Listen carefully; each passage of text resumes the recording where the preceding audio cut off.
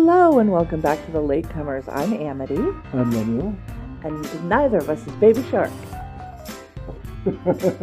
Hi, I'm Amity, and I'm 14 weeks late to a meme thing, and it's terrible, and I'm leaking it all over the house. Follows the theme of our show, actually. That's right, late coming. Oops. So, this week on the show, we are going to talk about 1998's film The Siege, which is terrorist-based, so that's lighthearted. Hey! Well, we should mention it's an Edward Zwick film, Yeah. and he's a consummate professional filmmaker, and it features an amazing cast. Aren't all of the people No. that make films consummate No. professional filmmakers? No, there's Eli Even Roth. when they're... Hey! And let's see. That seems Do you want me to start taking off unnecessary. names of incompetent filmmakers? Because I can keep I going. don't think Eli Roth is incompetent. I think he just doesn't make shit you like. Well, no, Are we going to go in on Steven Spielberg for no reason so not early yet. in the episode? There are so many others that I can start with. Good grief. Hi, everyone. And this is our hating minute. Welcome to the Latecomers. Bitch about stuff. So, how was your week? My week was smoke-filled and Oh, yes, planning-filled. it's a Yes, we are under the pall of the campfire smoke, which sounds sounds very charming. It sounds like we should adorable, be and there are marshmallows. s'mores, but Yes, that's not no, what's happening. Not at all. So Oakland is in day 3, 4 4, I think it is. of I'm trying to remember heavy when smoke did it start coverage. where I just couldn't breathe in the morning. Yeah. Heavy smoke coverage from the fires in Northern California, and we know that there are huge fires in Southern California as well. Our hearts go out to Guillermo del Toro and his, what's he call it? Bleak House? Which is my favorite Dickens novel. Between that and Great Expectations, probably. Yes, that sounds horribly pretentious. This Stop, is I see you. Pretentious I see Corner. you. No, I love Bleak Pretension House. Corner with Lemuel Gonzalez. Bleak House is also where he keeps a collection of amazing artwork and first editions and things like that. Yes. And so I'm sort of horrified at the notion that all of it's gone. But even more than the idea that we've lost priceless books is the idea that we've lost An so many entire town. people. Yeah, have been- and yeah. yes, right now the death been a count loss is of at 25%. 25, right? And there's people missing, and it's really terrible. So again, your thoughts, my prayers. Yeah, Between the two of us, that's- right? that's how that breaks down. We'll accomplish something. So that's been our week. Other than that, personally, I'm doing a lot of planning for upcoming trips and, work so that I can pay for said upcoming trips. And also there's baking. I made sugar cookies for the Lots of first time, baking. and they're pretty good. Pretty good. What have you been up to this week? Michael Bay, by the way. Okay, yeah, no, that's fair. You win. Right, Eli Roth, Michael Bay. As I said, I could go on. I really think you need to pull up on the Eli Roth train, but Michael Bay I will be on board with. So, actually, not much. It's been a week also of trying to stay indoors and not roll down the windows when I'm going True, from place yes. to place. Breathe through your sweater. Yeah, and it's odd watching people walking around with masks on. Yeah. Not like Halloween masks. This is not, No. Sadly, no. silver shamrock. No, it's not one of those situations. It's more of no. just sort of it's a callback to those people who actually sat and watched Halloween 3 or our review of it. But yeah, watching people walk up and down our neighborhood with a mask on because it's impossible to breathe. Impossible to breathe. The There are air parts is of the world thick with smoke. where it's like this all the time. time. I got a lift from I'm going to say this all wrong. Not Ethiopia. Eritrean driver who talked to me about, that, and he made a crack about it. It's like, this is why I left Ethiopia, air quality, among other things. And so it's just pretty Although bad. by Tuesday, we're going to be back to normal. This is the first day that we've gotten, frankly, to see the sun. Yeah. There was a blue sky this morning, but visible smoke in the air. It was an odd sort of situation. And today is the first day of the season where I am huddled in a blanket while recording the episode. So it's also cold. Hey, welcome, winter. This is Nice a to very see you. large, at times gloomy house. And during the winters, it gets very cold here. It's a dolls. 130-year-old wood frame house. With zero insulation and no Absolutely no windows that insulation open of any or kind. close. So well, I it's- mean, they're all closed. They're all closed. There all the was time. when I lived here originally as a kid, there was a migration every year from the back of the house to the front of the house where we could retain heat. Yeah. And everyone put their mattresses out on the floor and just slept out here for a month or two. I'm not going to do it this time because there are cats and they will not let me sleep. We have electric blankets. And by Right. we, I said, it's only me. I Yes. have one because I had the foresight last year for Christmas to request an electric blanket. And that was good because I never know what to get you. And I didn't want to get something you wouldn't like and say, no, I hate that, and throw it away. It's what Amazon wish lists are for, y'all, and I've had Right. one for years. Remember that, all of you people who are fans. Of No one's Amity's getting me Amazon anything wish off of list. my Amazon wish list. It could happen. Anyhow, so we So saw are we going to film. talk about The Siege? Yeah, we The absolutely are. Siege. So this movie involved 2 minutes in me sort of gasping and turning to you and saying, did they digitally remove the World Trade Center from New York City skyline? And you were like, I don't know. And so I spent 3 minutes Googling and missing important plot points, thereby having to rewind and start again. So things about this movie. One, yes, they did in fact digitally remove from several scenes, including that first one, the World Trade Center from the New York skyline. With good reason. This movie is about Muslim Middle Eastern terrorists and bombing New York. That is the primary things that are happening in this Yes. movie. So I think this movie came out in 1998. Some, but not all, cuts post 2001, 9/11, removed the World Trade Center from the skyline to avoid triple triggering people. So Well, given the subject matter of the film, it's appropriate, I think. I think so too. You don't want. It's a difficult topic to address because the film was meant to be very, very topical, I suppose, when it was released. So it's covering nowadays, at least for some of us, the term terrorist denotes. Both of those are right. A guy, a guy stuffed into a work shirt and a red hat. That's what terrorism is to me. Yeah. And so this is a different kind of world. Yeah.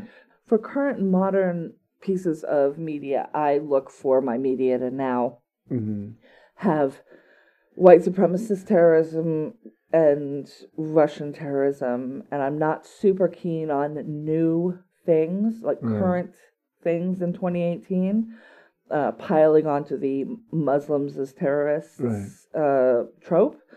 We're past it.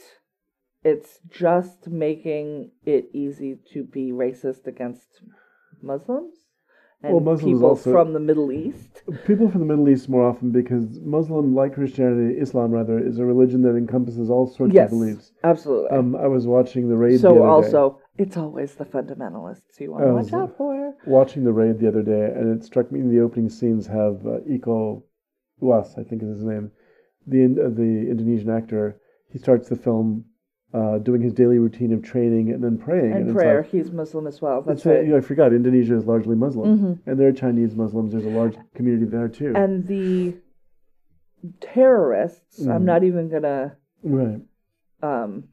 identify them in this with religion. Right. Are largely Palestinian in ethnicity. Yeah. You can't call it nationality. Culturally. Okay. Right. Yeah. Sorry if this is.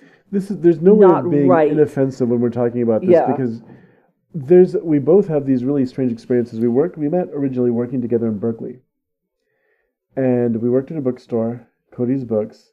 Bye. There was a lot of peace. tension between people at that store. There were some people. We had a travel section, and I remember this distinctly. There was, I think, a Lonely Planet guide that included Palestine as a region, and there were some customers who came and, first of all, complained to the information desk that they were offended that such a book existed. Yeah. And then secondly, began to just sort of steal the book from the shelves and remove it so that nobody could have access to it. And so there was a lot of tension there with a lot of students and their own ideas coming together. Berkeley had we were 5 blocks away from the campus? Yes.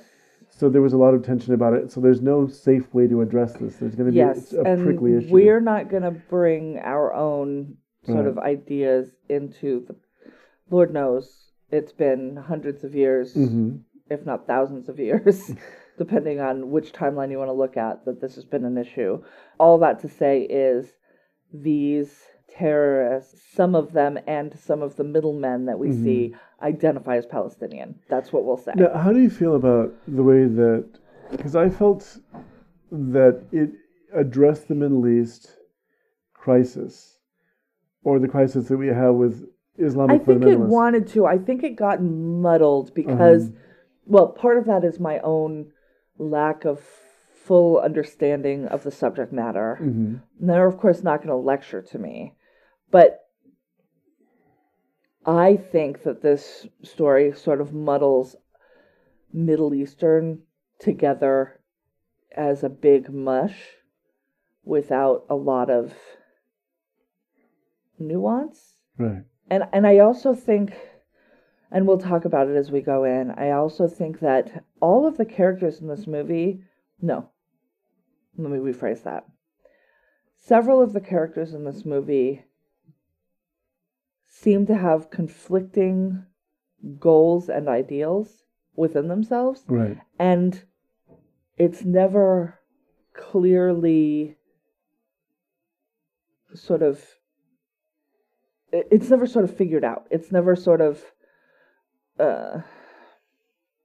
specifically Annette Bening's character, my thoughts about her changed markedly through the whole movie. Right. And at the end, I don't know what to think, and I don't know what they want me to think. And this is what I felt was interesting about this film, and we'll go into the synopsis in a minute, but...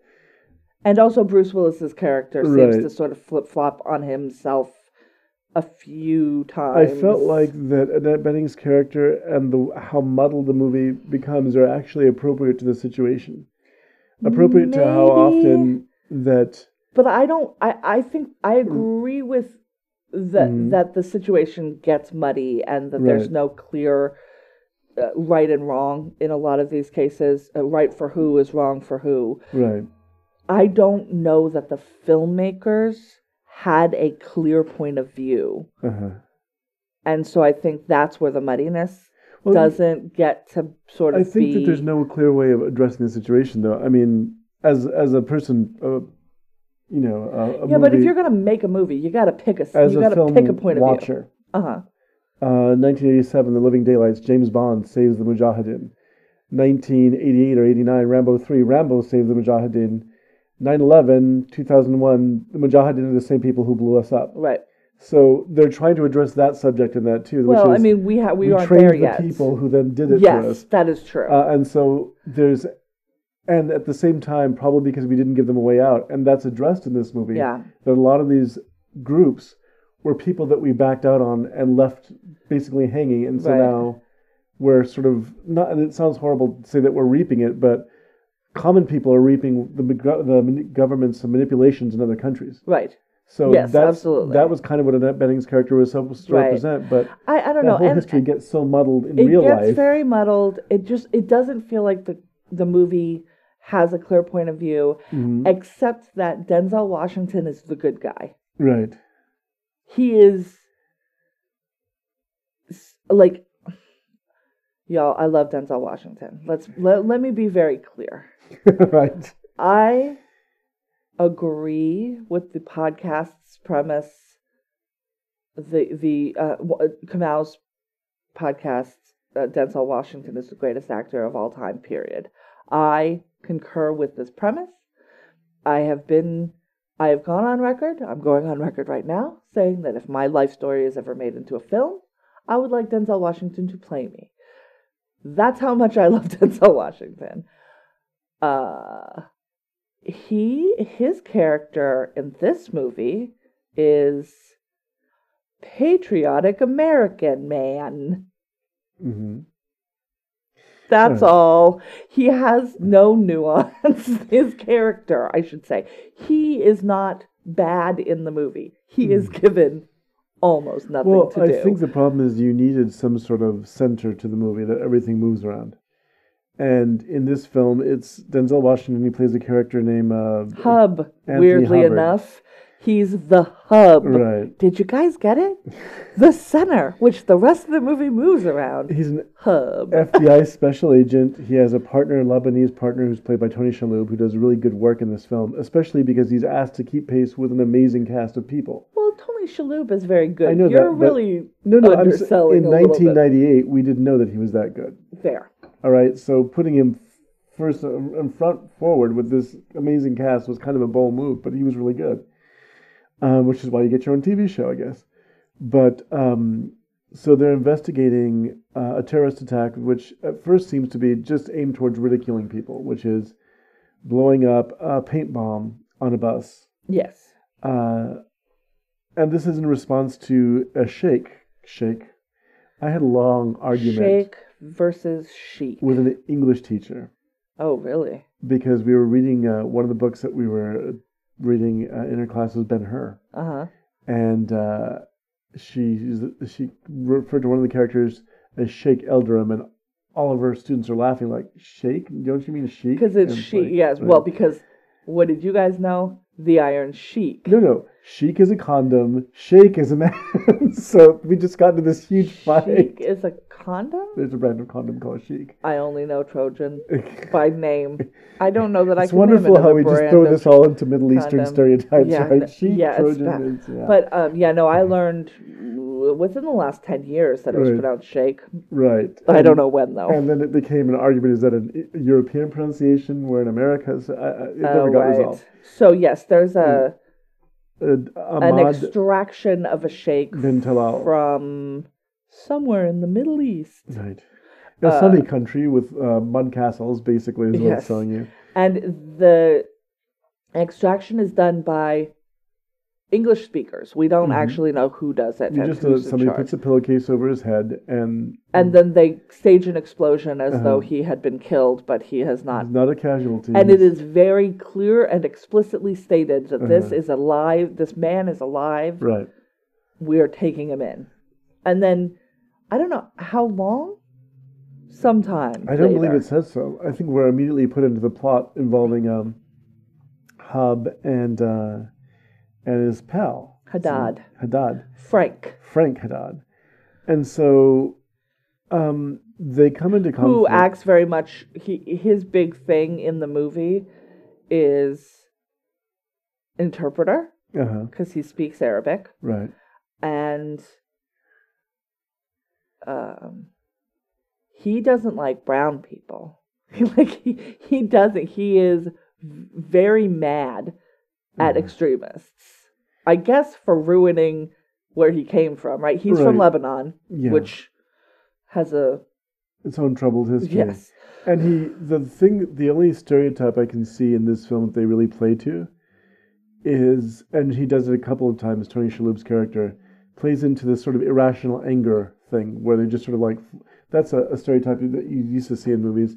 And he does sort of at times get really temperamental and angry with reason at times, and other times, he gets into an argument with a guy in a car, a manacled suspect, so he just elbows him in the face. Yeah. And so it does make him kind of look like a hothead, and that's very much a stereotype. Yeah, but it feels like it's being manufactured, and I've seen this in other things. I can't think of anything right now, but I've seen it in other things where I'm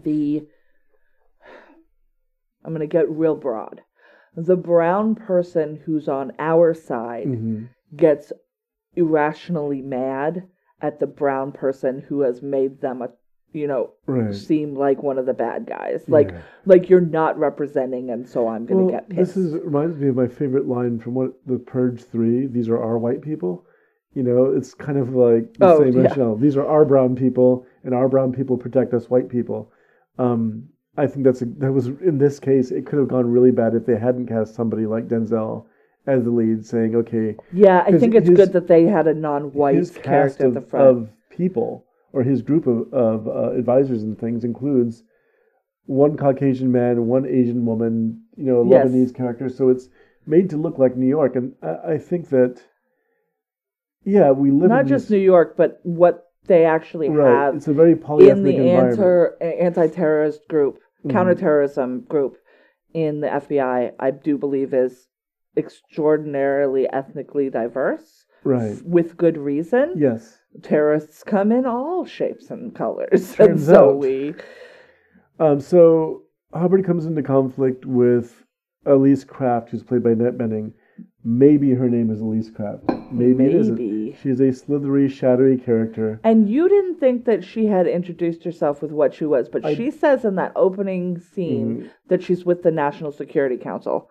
This is also false. Right. Well, her character is difficult to pin on. She's a person who is used to using her sex appeal to get ahead on things. Seems like. At first it seems kind of wrong, but then you figure she is so nebulous, you're never sure what she's up to. Yeah. And I think she feels like a serious Jamie Lee Curtis from A Fish Called Wanda. She has a similar vibe to her, but like serious, not jokey. Well, I think that she's a spook, and so you never quite know what she's up to, and she's operating. We're introduced to her because she's kidnapped one of the witnesses that Hub is trying to get a hold of. Well, not at first. We're introduced to her. Yeah, because then they're at the bus bombing, and he's like, "I don't know you. I don't know why you're here. I'm not going to tell you anything. Right. Bye." And then they have to go get their suspect, and she scooped him in a van. She scoops him in a van. And then they find the house that she's keeping him at. And Hub and Frank, and then they arrest her. Yeah, and they arrest her, they put her in a car. They're interrupted by a bus bombing, which unfortunately is serious. Yes, so that first bus bombing was just paint. Nobody was seriously injured. Mm-hmm.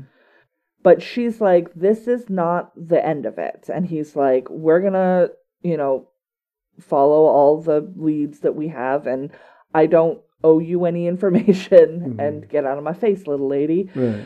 And and then they are following. It's actually I've forgotten his name. You know the dude, the guy, the Khalil, the guy that they're following. They're following this gentleman who is has money, and they're trying to trace the money to where it's going, and he makes them, because they're not subtle on the street at all, and he books it running, and they're chasing him, and then as they're chasing them, he gets scooped up by a van. What was that? Oh no. And then, by some, FBI counterterrorism machinations, they figure out where the van goes, and then they go to the house, and their suspect, Khalil, is there, and as is Annette Bening's character, who's still named Elise at this point. Right. So they arrest her. For kidnapping. Right. And then they wind up again at another site, which they're called to, where she's still in the car. Yes. And she's trying to talk them through and give advice, but... She's like, they are looking to get as many cameras out here as possible. They're really serious. This is not going to go well. You got to take the shot. If you can see them, you've got to take them down. Like, she's adamant about it. Right. And it, in a weird way, this is when I started going, is she behind it? Like, what? And that's just my inability to be surprised movie brain that's just constantly working in the back.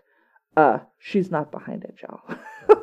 But that was the first thing I was thinking. I was like, this bitch is shady. What's going on? Well, she is shady, and so there's there's a pretty terrible explosion. And one thing I should mention about the film is it's very realistic in many ways.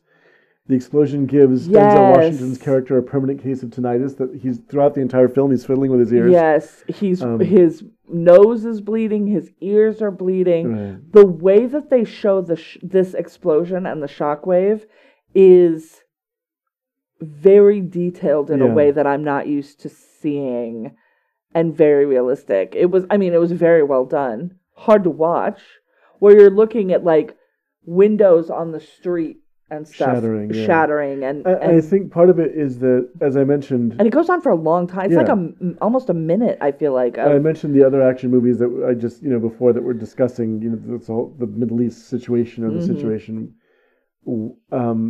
they tended to be filled with explosions in the background while a muscle-bound hero jumps in front. I think there was an active attempt to distance yourself and show you collateral damage and real damage of terrorist attacks. Yeah. Sadly, the world was to find out all too soon. Yes. About real terrorist attacks. But this puts Denzel Hub, into a place. He's angry, he's upset. There's a really interesting or really well done scene where he's barking orders at his crew. Yeah, he's got basically the whole counterterrorism task force in front of him, and he's yelling at them orders. He's not yelling at them, but he's like demanding that they do these certain things, and they're like, "You're bleeding," and he's bleeding like a spigot. I'd like to know how that was done. Pretty significantly from the nose. I'm like, he doesn't taste that. I think I'm just saying. this is the same generation producing action heroes who don't bleed when they're hit with landmines and things like that. So I don't want to we're already pretty well into this, and we're pretty much at the beginning. So I don't want to go too beat by beat because it's very twisty. Very twisty.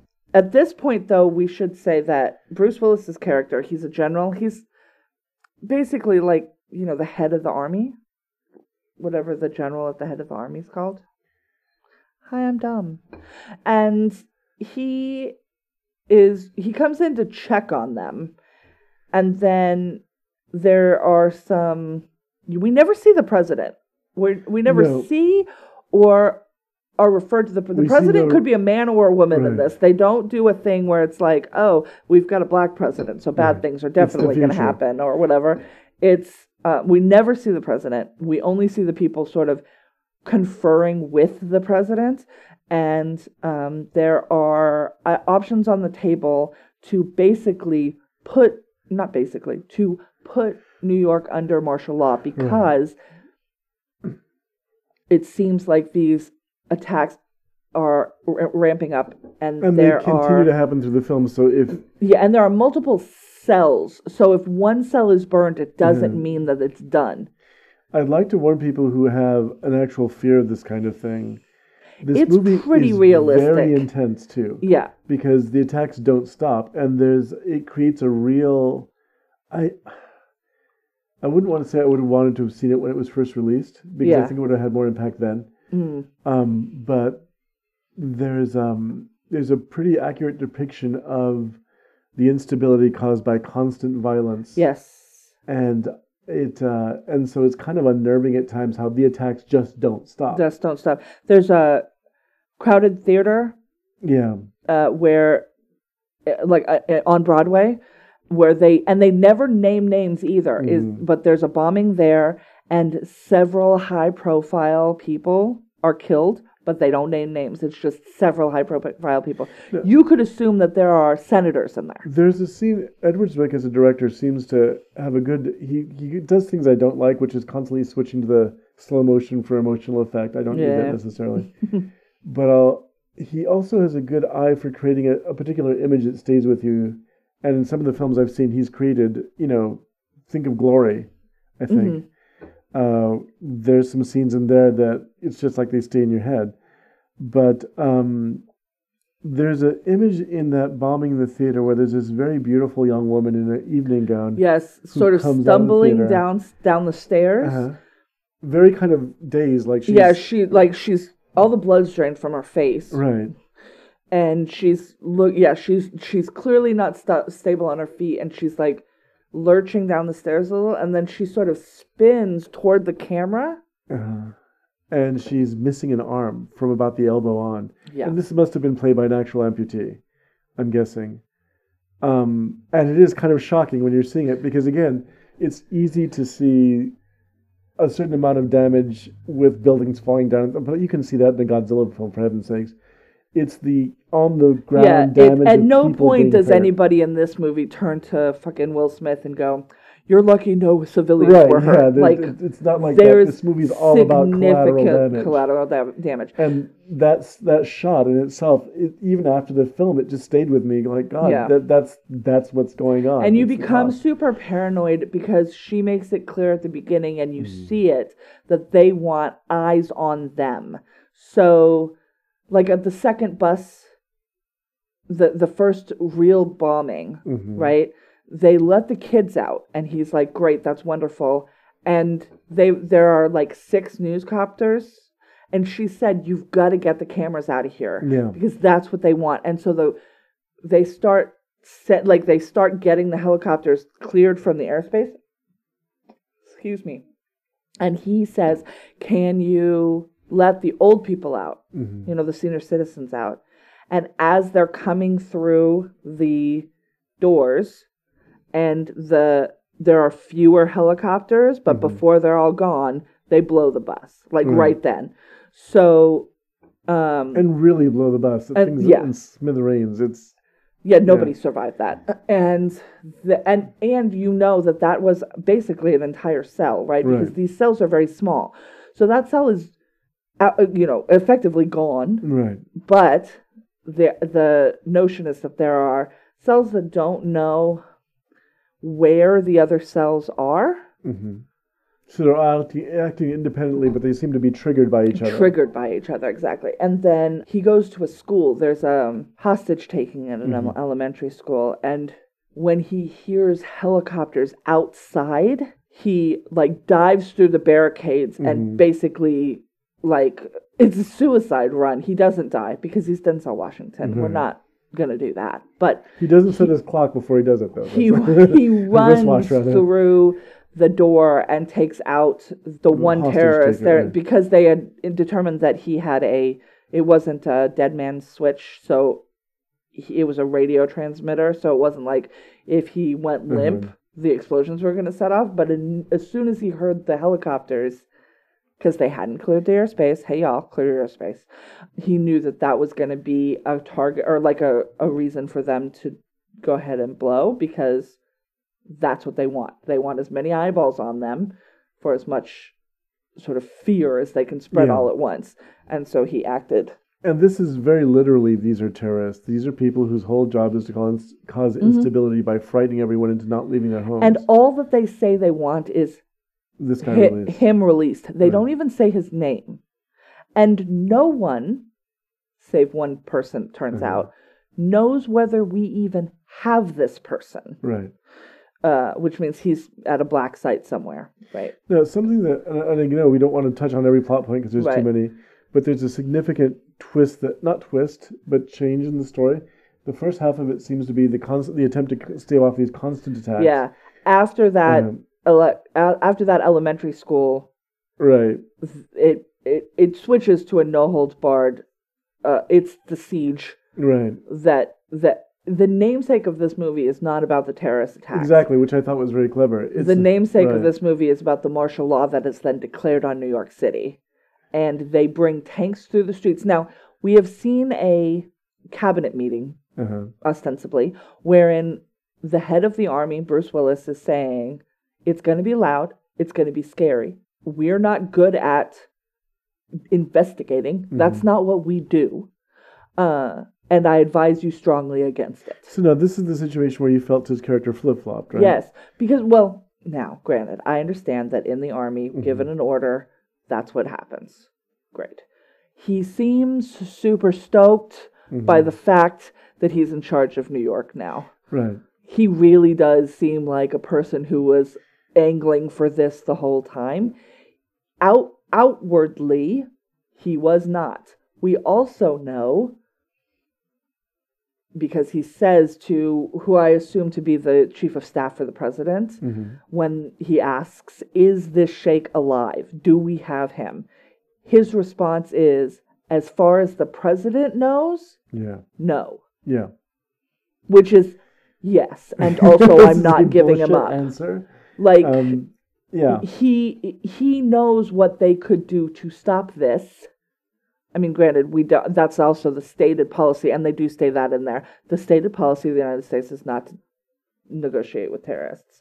but also many, many, many people have died, and they could just kill him and then return him that way.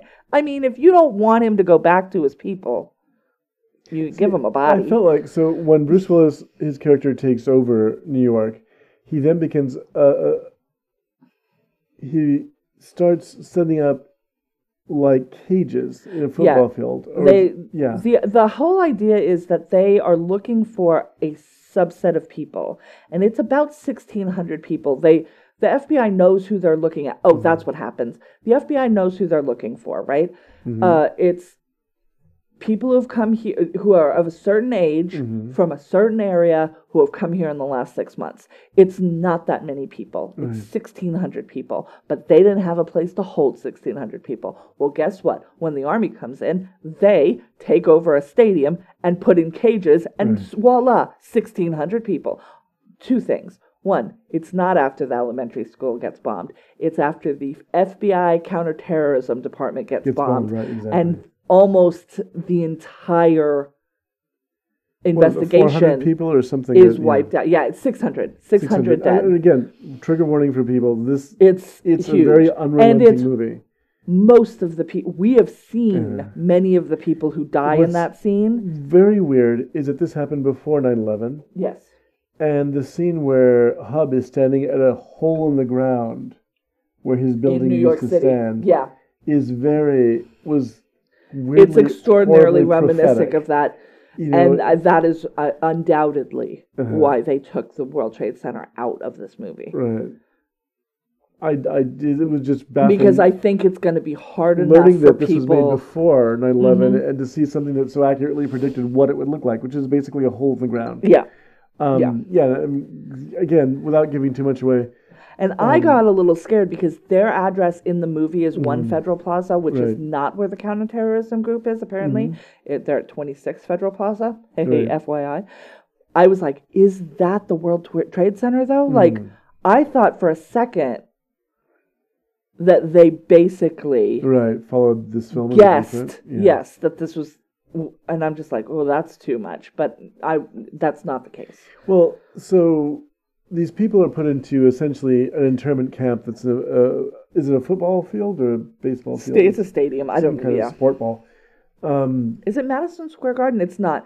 You do see a sign. He's driving. They drive past Madison Square Garden, and the big lights, the big sign says, all upcoming shows canceled. Right. Because they're not willing to gather people in large groups anymore because they don't know what's the target. So Frank at this point breaks from Hub because his son, who we've seen, they were playing football in one scene, all of them together at the mosque. So this is just a part of their lives. Frank gets cleared, but his son doesn't, and his son winds up in this camp. It's not even that. They go to Frank's house and take his son, we his don't see that 13-year-old so much, son, though. No. Right. We just hear about it later. From the house. After his wife says, this is who we are. Also, he doesn't fit that profile because they've lived there for 20 years. Frank Jr. was born in the United States. Right. And his father works for the counterterrorism But that's not enough. agency. He still fits the... It's not enough. So he's somewhere in this internment camp. It's not even that he fits the profile, as you're saying. It's just that... They're just rounding up all of the brown boys. Because what is the Army not good at? Investigation. They're good at being a hammer. Well, they're good at being... Well, when you're a hammer, everything looks like a nail. There's a really interesting exchange between Hub and Bruce Willis' second-in-command. Yeah. Where he tells him, well, you look like you might be an Ethiopian to me. Yeah. And Hub's response is, well, what did he say? You're too stupid to know that... You're so stupid. You're so stupid you think that's an insult. Insult, right? And so I thought that was a very clever response. Now, we have to point out that Hub, on top of being an FBI agent, was a soldier himself with special training. Yes. So he's no slouch. No. But...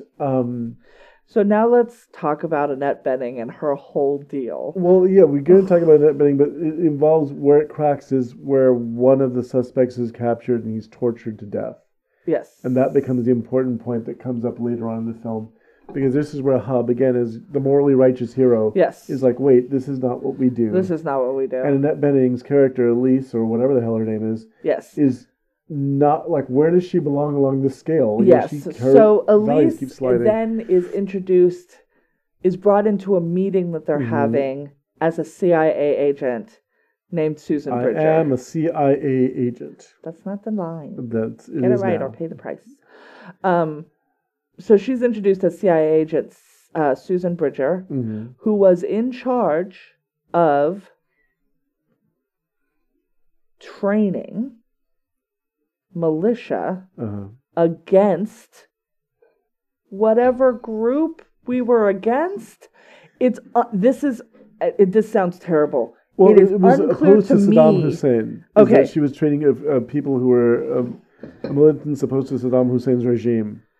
And she has I don't know what to call an informant boo. Yeah, informant / lover / His name is Samir. He's introduced to everyone as her informant, who is a person who signs off on visa applications. So they bring him in originally because one of the bombers' visas had been signed off by this person. He's like, I do hundreds of them. I don't know who these people are. I'm here, and so I'm a person who can do this, and so I do it. Right. It's also never made clear. They make a big deal that one person was on the watch list, got a student visa, and came in to the country on a plane. So how is somebody... And they never clarify how he's able to get here. Like, they don't sort of talk about where the holes are that are allowing for that. I think Elise plays some sort of part in that, though. Maybe. Because then we find out that she is definitely fucking Samir. And he feels 7 different ways about that. And so does she. She turns on him. She's like super protective of him. And then she turns on him. And then she's super protective of him again. And I really don't know how she really feels about him. I know that she feels... We learned that she grew up in that region. Yes. And that we also she is pro-Palestinian, whatever that means to you. I don't think she's anti-Israel, but she's pro-Palestinian. She makes comments about... Well... It's confusing. She's a hard one because, again, but considering what she's playing, it's... So, she's a CIA agent who's in charge of training these people who then got sort of... Left behind. But then the cover that they got was this sheikh, who is like a god to them. And so now they fight to get him back. And she's trained them. So that's why she knows that they're going to do this small cell thing. Right. That's why she knows all of this stuff. She trained them to do it. When the U.S. backed out of supporting this group through her, most of the people that she had trained got slaughtered. So feeling some sort of sense of personal responsibility, she tries to hide in the United States. Only at this point, their loyalties have now changed. They're terrorists. Yeah, because we've pulled out on them. So this is her part of the situation. What you get the sense of is, except for Hub, everyone's hands are dirty, it seems. Samir, I don't know how much you want to go into it without giving it away, because again, it's so twisty. Yeah, everyone assumes that Samir has a person that he's meeting with that's the head of this organization. Basically the head of this organization, which they're saying has too many heads.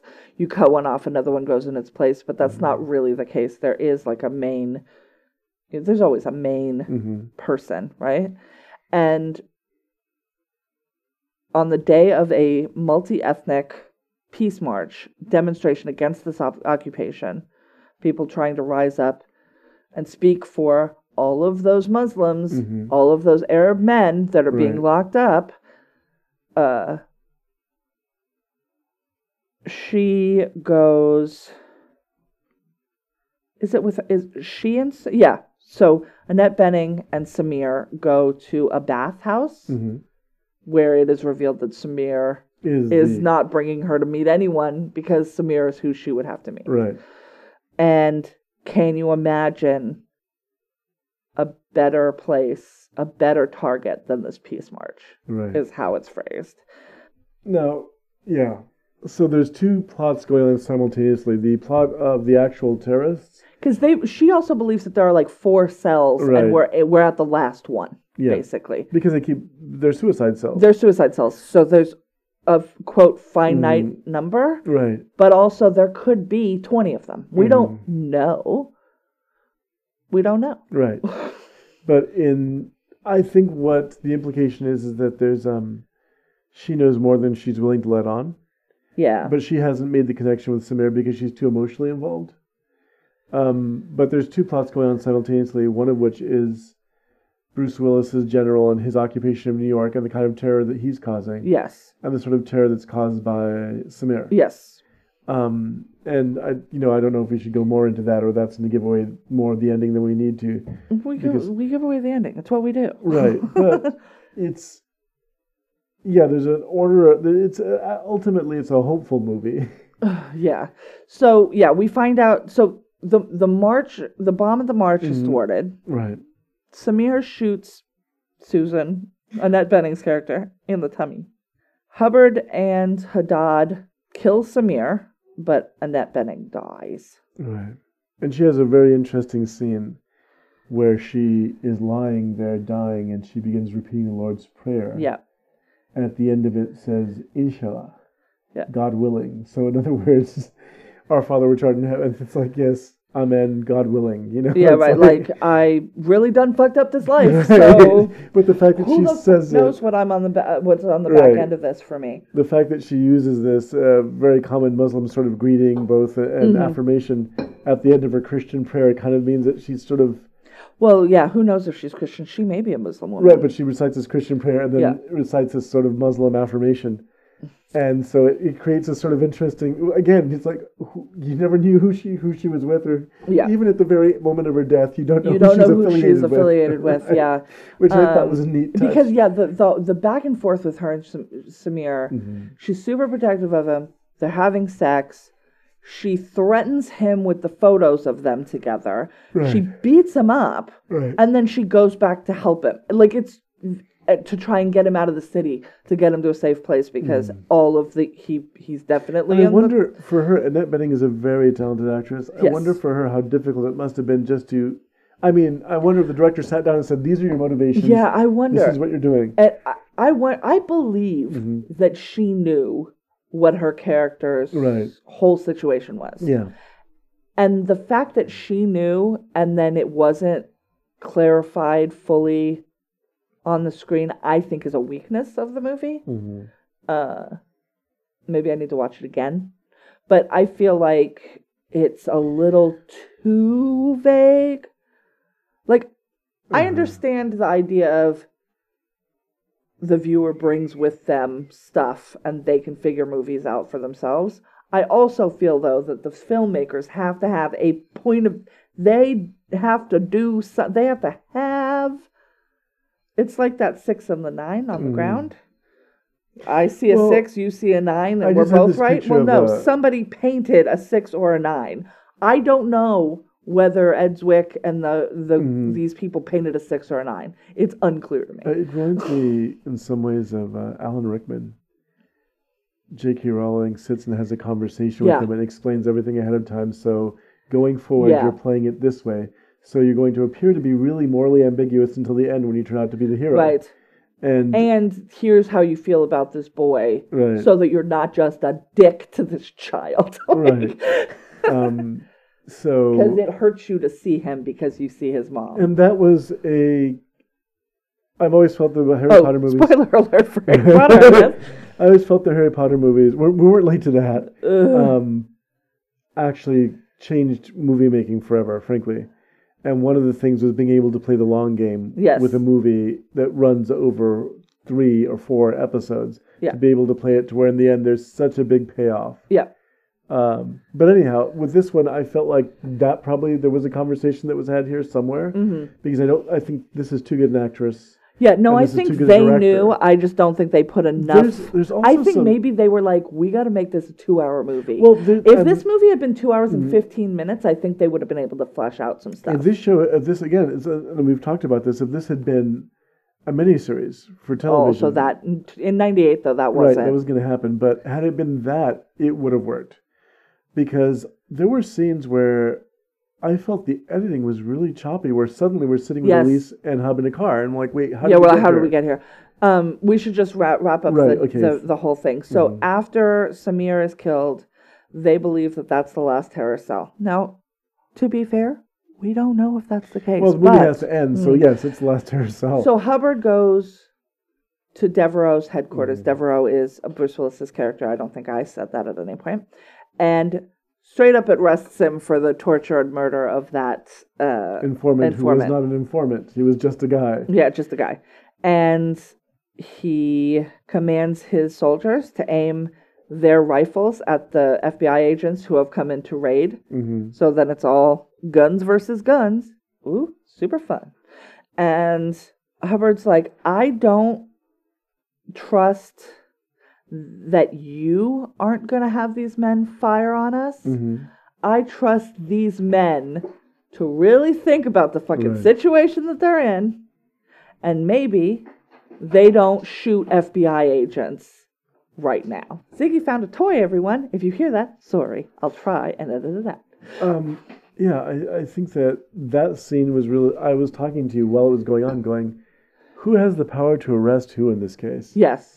Well, that's the thing, and that's what I said. I was like, the military actually does not have arresting power. Mm-hmm. Military police do, but not everyone in there was military police. No. That's a specific thing. The military, the army, a sergeant can't walk up onto our porch and put me under arrest. Right. But the FBI absolutely can, every single one of them. This is not an academic conversation, ladies and gentlemen, and everyone, because we could very well be seeing this in our near future. Yeah. Who has the power to arrest who? And I was thinking of that as I was watching this, going, ooh, too close. Yeah, this movie is very uncomfortable at points. Ooh. And one of the ways it's uncomfortable is thinking, well, who has the power to arrest who? I mean, now that we're at a point where we might arrest the President of the United States, we might arrest members of the Congress, we might arrest... We're not going to arrest the President of the United States. That puts us looking real unstable. Right. And we may have the biggest military by 40 or whatever. Right. We don't make ourselves look that unstable. In a day and age when we have a president who threatens people with the military, even private individuals. Yes, absolutely. Then it's, or starts... This feels too close. Marking people as, journalists as enemies of the people. Mm-hmm. And then those people start receiving pipe bombs. So yeah. That kind of terror already exists in this country. Yes. And it's frightening to think about the permutations of how far this could go. That's one of the reasons I found the movie compelling. No, I thought it was very good. It is, as you say, rough. And if you are a person who lost someone in 9/11, maybe this is not the movie for you. If you're a person who still feels triggered by bombings, specifically in New York, because New York is very much I hate the phrase, New York's a character in this movie, but it is. Everything, like, it could dredge up a lot. So watch with care for yourself first. But yes, you want to be careful. This film is very, like I said, it's extreme, it's intense. The violence keeps going on. It's not really answered at any point. Violence answers a lot of violence in this movie. Yeah. So just be careful with it. But what did you feel about its treatment of... Asif Manvi. That's who plays Khalil. Okay. Sorry, everyone. I really like him, and it was nice to see him. So what did you feel about the depiction of both of Muslim people, Muslim cultured people? I mean... Because I want to understand, do you believe this film had issues in the way it portrayed different races of people? I don't know. I have trouble with... It's hard, because you want to make a movie about terrorism, so you've got to have terrorists. And I feel like it's way too easy now to make brown men and beards terrorists. Mm-hmm. It's, of course, it got easier 3 years later. Right. The fact that this is 1998 makes it a little. Although in 1993 there were Arab terrorists that bombed the World Trade Center the first time, so that's building on this. As I said, I think earlier, I don't know if it was in the. Hi, we've recorded this a couple of times now. I look now for my terrorists to be of the white supremacy variety. And let's get back to the Russians of the 80s, because they're the bad guys these days. And that's something we've talked about, where I've had a couple of uncomfortable instances lately where we're sitting, generally we have a Saturday morning routine. We go to a movie. We go to a movie, the movies that we talk about later here. And I get uncomfortable whenever I see middle-aged white guy with a red hat on. Yeah, that's. And I was talking to you about this while we were at the movies last time, because I'm going, you know what this means. Even if you're just a trucker with a red baseball cap on, you know what the red baseball cap means to other people. Yeah. Your dog whistling. Right. So it's, and we mentioned this, I'm not sure if I mentioned it in the program before, when we were watching Predator, sitting 2 or 3 seats away from a guy wearing a baseball cap who had a backpack. And he sat it on his lap and kept reaching into the backpack the whole time throughout the movie. And half of that movie, and because it was Predator, I wasn't missing much, I'm just turning my knees in his direction and staring at him, and he's staring back at me in the dark, trying to figure out why I'm watching him, and then he puts the bag at his feet. I don't know that he was planning on doing anything, but I certainly know that I was going to be ready for it if he did. And I thought, and lately, that's who you have to be worried about, right, frankly. But I'm just going, especially now, we're talking after yet another mass shooting. And so I don't know what to do in a particular situation like that, other than try to do something. But to me, it's making me uncomfortable that I'm looking over my shoulder everywhere I go, and I'm not looking for Muslims. Right. That's my thing now, is that's not who I'm looking for. We work on a street where there's a market run by mostly a Muslim family, right? I think so. Some brothers. And they're running a market, and everyone uses this market. If I was suspecting somebody of doing something criminal, it wouldn't be these guys. Because they're invested, they're here, they own property, they have a thing. Members of the community. Right. What worries me more is in the same neighborhood where we work, we have a polyethnic staff, I guess is the best way to put it, is me as dispatcher getting a phone call with somebody complains there's one of our clerks, a black woman, is eating in her car, and called to complain and told me that I'm supposed to tell her to stop eating in her car. What? Right. Why? And that happens another time. Is she eating in your car, bitch? Right. And what the fuck are you talking about? In that neighborhood, in the last couple of weeks, several run-ins with just angry people from the neighborhood coming up and making comments about the diversity in our staff. I'm a manager there, and when they come in to talk to a manager and I show up, they said, no, who's really in charge? Yeah, I'm going to see a white face. Please. Right. So yeah, it's gross. I'm running. Y'all, it's real fucking gross. I'm running into that problem now. So it's like I don't even see terrorism as, people with beards anymore. I'm seeing it as a different kind of thing. Yeah. I'm not sure if we're ever going to get the film on this subject much beyond maybe the Black Klansman. That's good. Y'all watch really that if you haven't. But I don't know that we're going to see that. I think we will. I think we will, because I think Hollywood is opening up to minority directors and filmmakers, other filmmakers, and I think that's a story that they'll tell. I would like also if it's a story that white people tell. Hey, look in the mirror, white people. I'm surprised that it's gross it in there. Hasn't been told. I haven't seen it, and maybe listeners know of a film in particular, but I really haven't seen that story, and this has been going on for a while. This is nothing new. This is the Oklahoma City bombing. It goes back that far, and we're not seeing the film about how they're taking over, the danger and threat that's posed by white nationalists. We're not really seeing that movie, but it's a threat that we're facing all the time. Understand this film is a product of its time, and its point only got more pointed. And I think you mentioned to me while we were watching it that the speech that Denzel Washington gives about this impassioned speech about what America means, it seems at this distance in time to be kind of like, oh, that's a little bit much. That he's making this declaration, but there's a lot of we've been through that already. We've been through that where we've had to keep making that point all the time. Yeah. I think that maybe it was important at the time for him to say this. Now it's what we're saying to ourselves before we go to sleep at night. We're better than this. We're better than this. Yeah, I am trying to just find movies with white supremacy as the terrorists, movies with the IRA as terrorists. We watched one recently. Yes, which was the Jackie Chan film. Yes, that's right. The Foreigner. Right. Which was a fun action movie, and yeah, it was an interesting film too in itself. Jackie Chan is a great actor, and people don't realize that. Especially in his age. Well, in his age, because, he's no longer, I'm going to do less of jumping through 3-story windows, and I'm going to do more acting, because it's easier, and I've broken every bone in my body twice. So there's a Daniel Radcliffe movie called Imperium that came out in 2016, where he infiltrates a white supremacy terrorist group, the white supremacist terrorist group. Got Toni Collette in it as well. Oh, that sounds good. So that is probably good.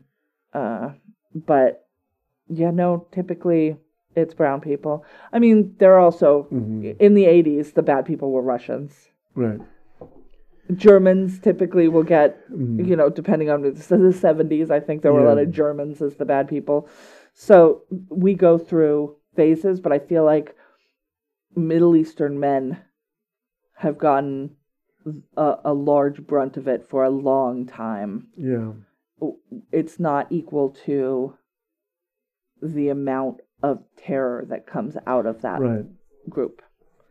At least for Americans. It might be different if you're living in Israel and there's attacks from Palestinians. Right, and that's a whole thing that I'm not even going to attempt to get into. So, but yes, it seems disproportionate when we're looking at it as Americans to see, wait, this is not the face of the mass shooter. This is not the guy who's firing into a crowd in Las Vegas. This is not the person blowing up a federal building. This is not a person mailing pipe bombs to Democrats. No. No. But those are real terrorists. And even when it's carried out, the shooting at the baseball diamond of Republican. Oh yeah. That was not a terrorist. That was another white guy. It was a terrorist. It wasn't a terrorist. It wasn't a Muslim terrorist. I'm sorry. Yes, I see what you're saying. Yes. See, once again, we got to be real careful because terrorist does not equal Middle Eastern man. So, I'm a fan of Middle Eastern men. Hi, guys. I'm not scared. Well, I say that now I feel like I have fetishized them. That was an accident, and it was unintentional. So I'm just saying, yes, no. A middle-aged dude in a MAGA hat scares me a whole hell of a lot more. From my point of view, a Middle Eastern man died on a cross for my sins. Yes. So there you go. There we go. Anyhow. In summation. Right, in summation. Jesus. Don't be afraid of them. Some of them die for you. So, so you did like the movie? I liked the movie. It's twisty, but I don't think that it's fully successful. But it does some very interesting things and has some very. We watched it at a time when the violence was not fully upsetting to me. And the artistry that the violence was done with was interesting, I think. If that doesn't make me sound like a monster. It was done in a way that was realistic so that it gave you the impression of Collateral, which is what I meant earlier when I said if you want to see buildings fall down, you can watch a Godzilla movie. Or you can watch one of those disaster films, The Day After Tomorrow, things like that, where it's just carnage on such a big scale that it's meaningless. Yeah. But here it's people suffering. And they do have the nice sort of juxtaposition of the damage that we inflict on ourselves. Yes, which was important to see that. And to see also where we lose our moral high ground. Yeah. And nowadays, If you're moral high putting people in ground- cages, you Right. ain't got no moral high ground. moral high ground is not something anybody really talks about much nowadays because there's so little of it. No one seems to be. It used to be that people wanted to have the moral high ground, not so much anymore. Now there's a. It seems like political leaders, in particular, are pushing for a kind of bullying being the tactic. Now these people are cowards. I know a coward when I see one. Yeah. But anyhow, yes, it was very. It's good that we have Denzel Washington to be our voice of what is it? William Barber, the Reverend, said, our moral defibrillator. In this case, waking us back up and making us realize, wait, this is not who we are. But anyhow, yes, I actually enjoyed the film. I'm not sure how it's aged. I know that it caused controversy when it was released. Yes. It made the point it meant to make, I suppose, about who the real enemy is or who we really have to worry about. In the end, it's us. Yep. So, Yep. all this aside, what do you have to recommend? I'm actually going to recommend a book series Mm-hmm. in anticipation of a thing. Who I sounds know. pretentious now? No. No. These are books that have been written recently, so I'm not going to pull out some Dickens or anything. Mm-hmm. I'm not That's a anti-Dickens. dig. Thank you very much. Everyone knows what that was about. Real right? fucking pretentious when it comes out of your face. Oh, my favorite Dickens novel is my Bleak favorite House. Dickens is Bleak House. Anybody who hasn't read Bleak House, you should read it. But go ahead, make your This recommendation. is my recommendation, Go dickhead. ahead. I'm just saying. I'm going to recommend the Justin Cronin Passage trilogy. So Justin Cronin released a book called The Passage. It is a solid 700 pages, I think, in 2010. And I read it, and I loved it. And I got to the end, and I was pissed because it was the first of a trilogy. And typically, my life is spent not reading things until I can read all of the things. It didn't work with Harry Potter, and it didn't work with this, because I read The Passage, and then I just had to read the next one. So, The Passage came out in 2010, The 12 came out in 2012, and The City of Mirrors did not come out in 2014, as I was told it would. No. I had to wait 2 additional years. City of Mirrors came out in 2016. But it's done now. The Passage trilogy is complete. And they are making it into a television series. Feels like it's going to go along the lines of that Wayward Pines show, which was also based on a series of books. And they're calling it The Passage, so I assume they're only going to talk about the first book. But they may actually only be talking about the first, or like half of the first book, because the book, the first one, takes place ballpark now, and then 100 years in the future. And what I'm seeing in the trailer, the very brief trailer that I saw today, was the stuff that takes place ballpark now, and none of the stuff that takes place in the future. So I don't know how they're going to split it up. It's an adaptation. Well, yeah, it's an adaptation, and I don't know how. It's probably going to be like 10 episodes. And think about the success they had. Fox, is it Fox, the network? It was Fox, because we were watching 911. Yeah. They had with adapting Wayward Pines. Exactly, that's what I'm saying. Right. It just they did a really good job of taking a book series and translating it. Yeah, and film. this feels like what they're going to do with that. But I don't know how. Like I said, I don't know how they're going to break it up, because that first book takes place circa now for a time span of about a year. It's a little bit unclear, and then circa 100 years from now, over a shorter period of time. And then the 12 takes place mostly I think all the other ones take place in the future piece. Right. So this is a vampire. It's a vampires, kinda. So broad strokes. I am less burned out on vampires than I am on zombies. There you go. I'm completely burned out on zombies. Broad strokes. A scientist discovers something in the Amazon jungle. That thing is injected into people now, and then it changes them that's the 12 that we're talking about in the 12, in certain ways that lead to basically the apocalypse. And so there are small groups of survivors that we visit far in the future. And yeah, I don't want to say much more than that. The books are very good. I have read the first one 3 times, the second one 2 times, and the third one 1 time. See how that goes? I read the book, and then I read the book again in preparation for the next book, and then I read all of it in preparation for the last book, and I haven't read anything since 2016, so I might have to read them again before the movie, or before the show starts in January, I think it said. I had heard that they were making an adaptation of it, but I had not heard where it landed, and so apparently Fox is where it landed. Well, I'm glad to see that there's more of that being done, where you're taking an author's work seriously.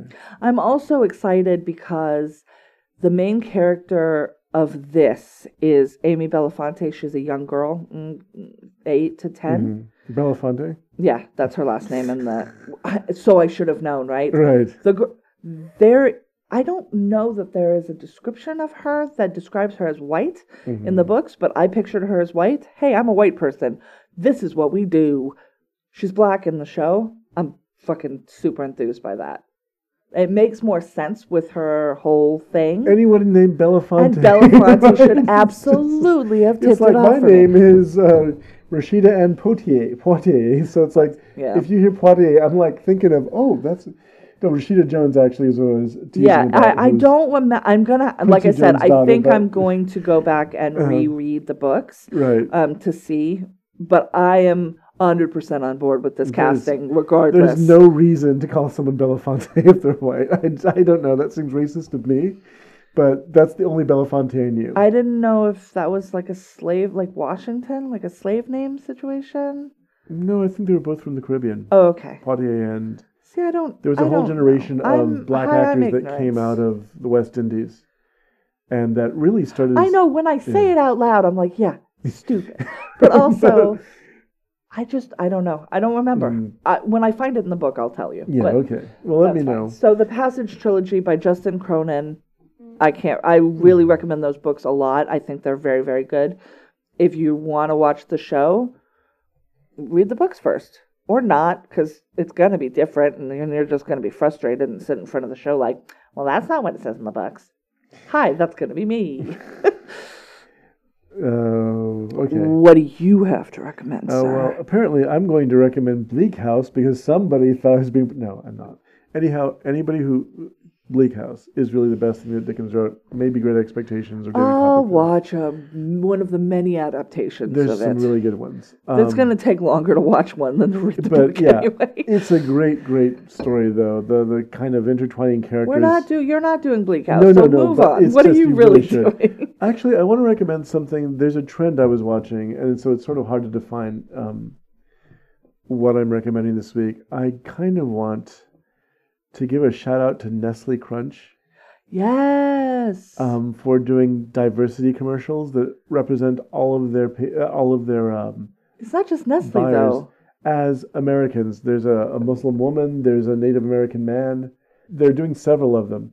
We saw a commercial today, I forget the company, that had a gay couple, a man proposing to... It was a bunch of people proposing, but the first one was... Right, a gay couple doing karaoke. There's nothing stereotypical there, but what are you going to do? But mostly, actually, want to give a heads up to the producers of the television program 911. Yeah. There was an episode we just saw, Buck Actually, where there's a really beautiful scene, and the whole episode is about... Was that the name of the episode? Buck Actually? Yeah. Then the episode makes more sense. So I was like, this is like their Valentine's episode, but it's not Valentine's Day. What's going on? But the entire episode is about couples reconnecting or falling to the wayside or keeping strong. It's very lovely. The whole episode is very sweet. I cried at the end, y'all. But there is a depiction of an elderly gay couple whose relationship is relived through a series of flashbacks. They're not any of the main characters in the program, and it was an interesting aside for them to go through this scrapbook of these two elderly men and what they meant to each other and their whole relationship put into like a 5-minute montage. That was a digression from the plot of the rest of the program. Which they do pretty Right. regularly. But this was more intense in that it took place over, years and years and years. Rather than just sort of the immediate circumstances of how did the baby get trapped in the drain pipe, this was, or the toilet pipe, the sewer pipe. Yeah. But it's more like, how did these two people, what was their relationship based on? And it was really touching. And so I'm really happy to see a lot more diversity. I'm happy to see companies buying advertising space and appealing to everybody. Yeah, I think that one with the Muslim woman was on, I think it might have been on Rachel Maddow or something. Right. And I was like, I hope they also bought time on Fox News. Right, that would be lovely. It would be lovely to be able to see that everyone here, it's just like this whole notion of what is an American. That needs to change. Speaking as a person who's, again, half Native American, I don't buy this whole notion about who gets to be an American and who doesn't, because frankly... I'll just go then. Well, yeah, Indigenous people. Fine. I was having this conversation with a friend of mine on Facebook from Ireland, and she wasn't clear on who Native Americans were in proportion to who calls themselves Americans now. And I was like, well, if it helps, the Indigenous people, as, the oldest remains of Indigenous person are about 3,000 years old. Yeah. And the Americans, not people 200 or calling whatever themselves Americans, have been here for about 300 years, period, or less. Europeans, rather. So the whole notion of who becomes American is ridiculous. But anyhow, I really was impressed with this episode of 911 for showcasing this montage, which was heartbreaking, given what it really was. Because this is a show about emergency workers. Nothing goes right. Nothing good happens. But this was the only death in the episode. I believe so. But it showed, these two men as a couple weathering life together. And we don't see that a lot, not too long ago. Yeah. I caught the last 20 minutes of The Birdcage.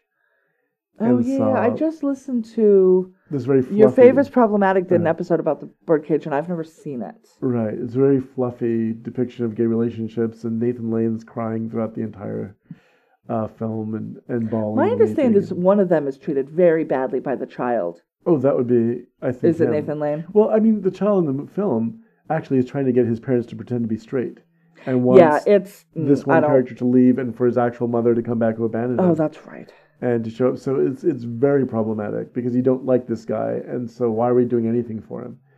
And this person has been here for you your whole life. Right. And you're nothing but ashamed. You're trash. And, coming out at the last minute and saving the situation, going, no, this is my mother. Still putting it in those, That's a term that I don't think that he'd appreciate either. Yeah. I really like the fact that having watched this television program, we've come that far where we can see people on their own terms instead of trying to define them in the way that we understand relationships to work. Right. So good for them. That's in a gay couple. Right. Neither of them is the woman, turns out. Right. That's the way that we were told, though. I know, but that was so strange. No, there's so much that I have to unlearn now. And even if one of them was like, I'm the woman and I'm the man, what the fuck does that even mean? Right. Like, ugh. I don't know. Preaching to the choir. I don't like it. But, yes, 911 is a show that I was skeptical as hell about because Ryan Murphy is pretty hit or miss for me. Mm-hmm. He swings big. I'll give him that. I fucking love that show. Yeah. I love the effortless inclusion in the show. Right. They're not like, oh, this person is gay and this person is straight and we're going to make their whole character about that. But they don't not talk about it. They talk about it about as much as you would talk about it in life. Like, it's not, like, Hen's only characteristic is not that she's a lesbian. Right. She has a family, and there's also... And there are entire episodes where she's just a fucking paramedic doing her goddamn job. Well, I think that also... it's not like every episode, it's like, don't forget lesbian, don't forget over here, we got some Asian people, and over here. But, like, there's a lot, two black leads, an Asian lead, Who's gonna have a girlfriend? The Asian character is not in any way, shape, or form he could be anybody. Yeah. And that's what's interesting is that we're not going into ethnicity as a whole part of his identity. As a whole, right. He's just Asian. The Latino guy, right. It barely even registers that he's right. Latino. When we're watching Chicago Med. Yeah. And there's a character there, Ethan Choi, who's Korean. Yes. And I like the fact that he's incidentally Korean.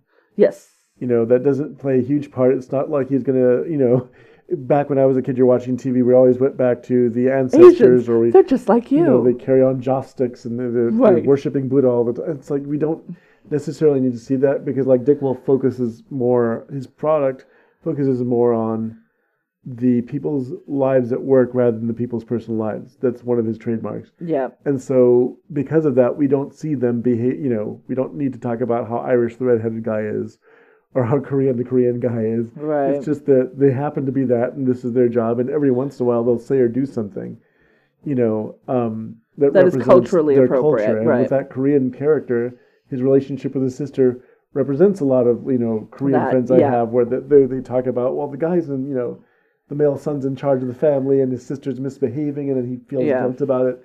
And it's introduced incidentally, but still true to the culture itself. Yeah. But anyhow. Hey, more of this, guys. Because you know what? I relate to all of it. I don't need just white people in front of on my TV. In fact, I'd prefer fewer of them. Fewer. Right. The world, we didn't see representation of, you know, me growing up. I was believe it or not, we watched Chips because there was a Latin right. No, I believe it. I'm sorry. It's like that's what we had to watch. Like, no, that and Lucy.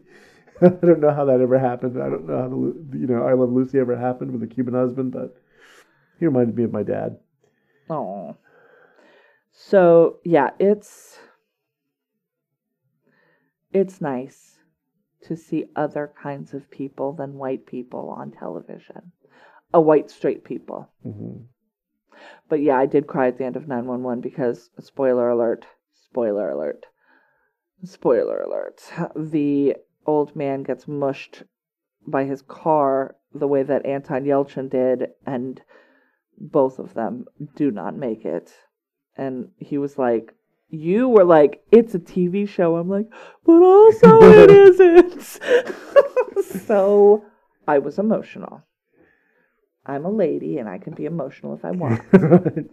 All right, I think that brings us to the end. We've been talking for a long time. Mm. And we thank you. Oh, nope, we're not done. What are we doing next week? Hi, next week is Thanksgiving. It's also the 4th of 5 weeks of November.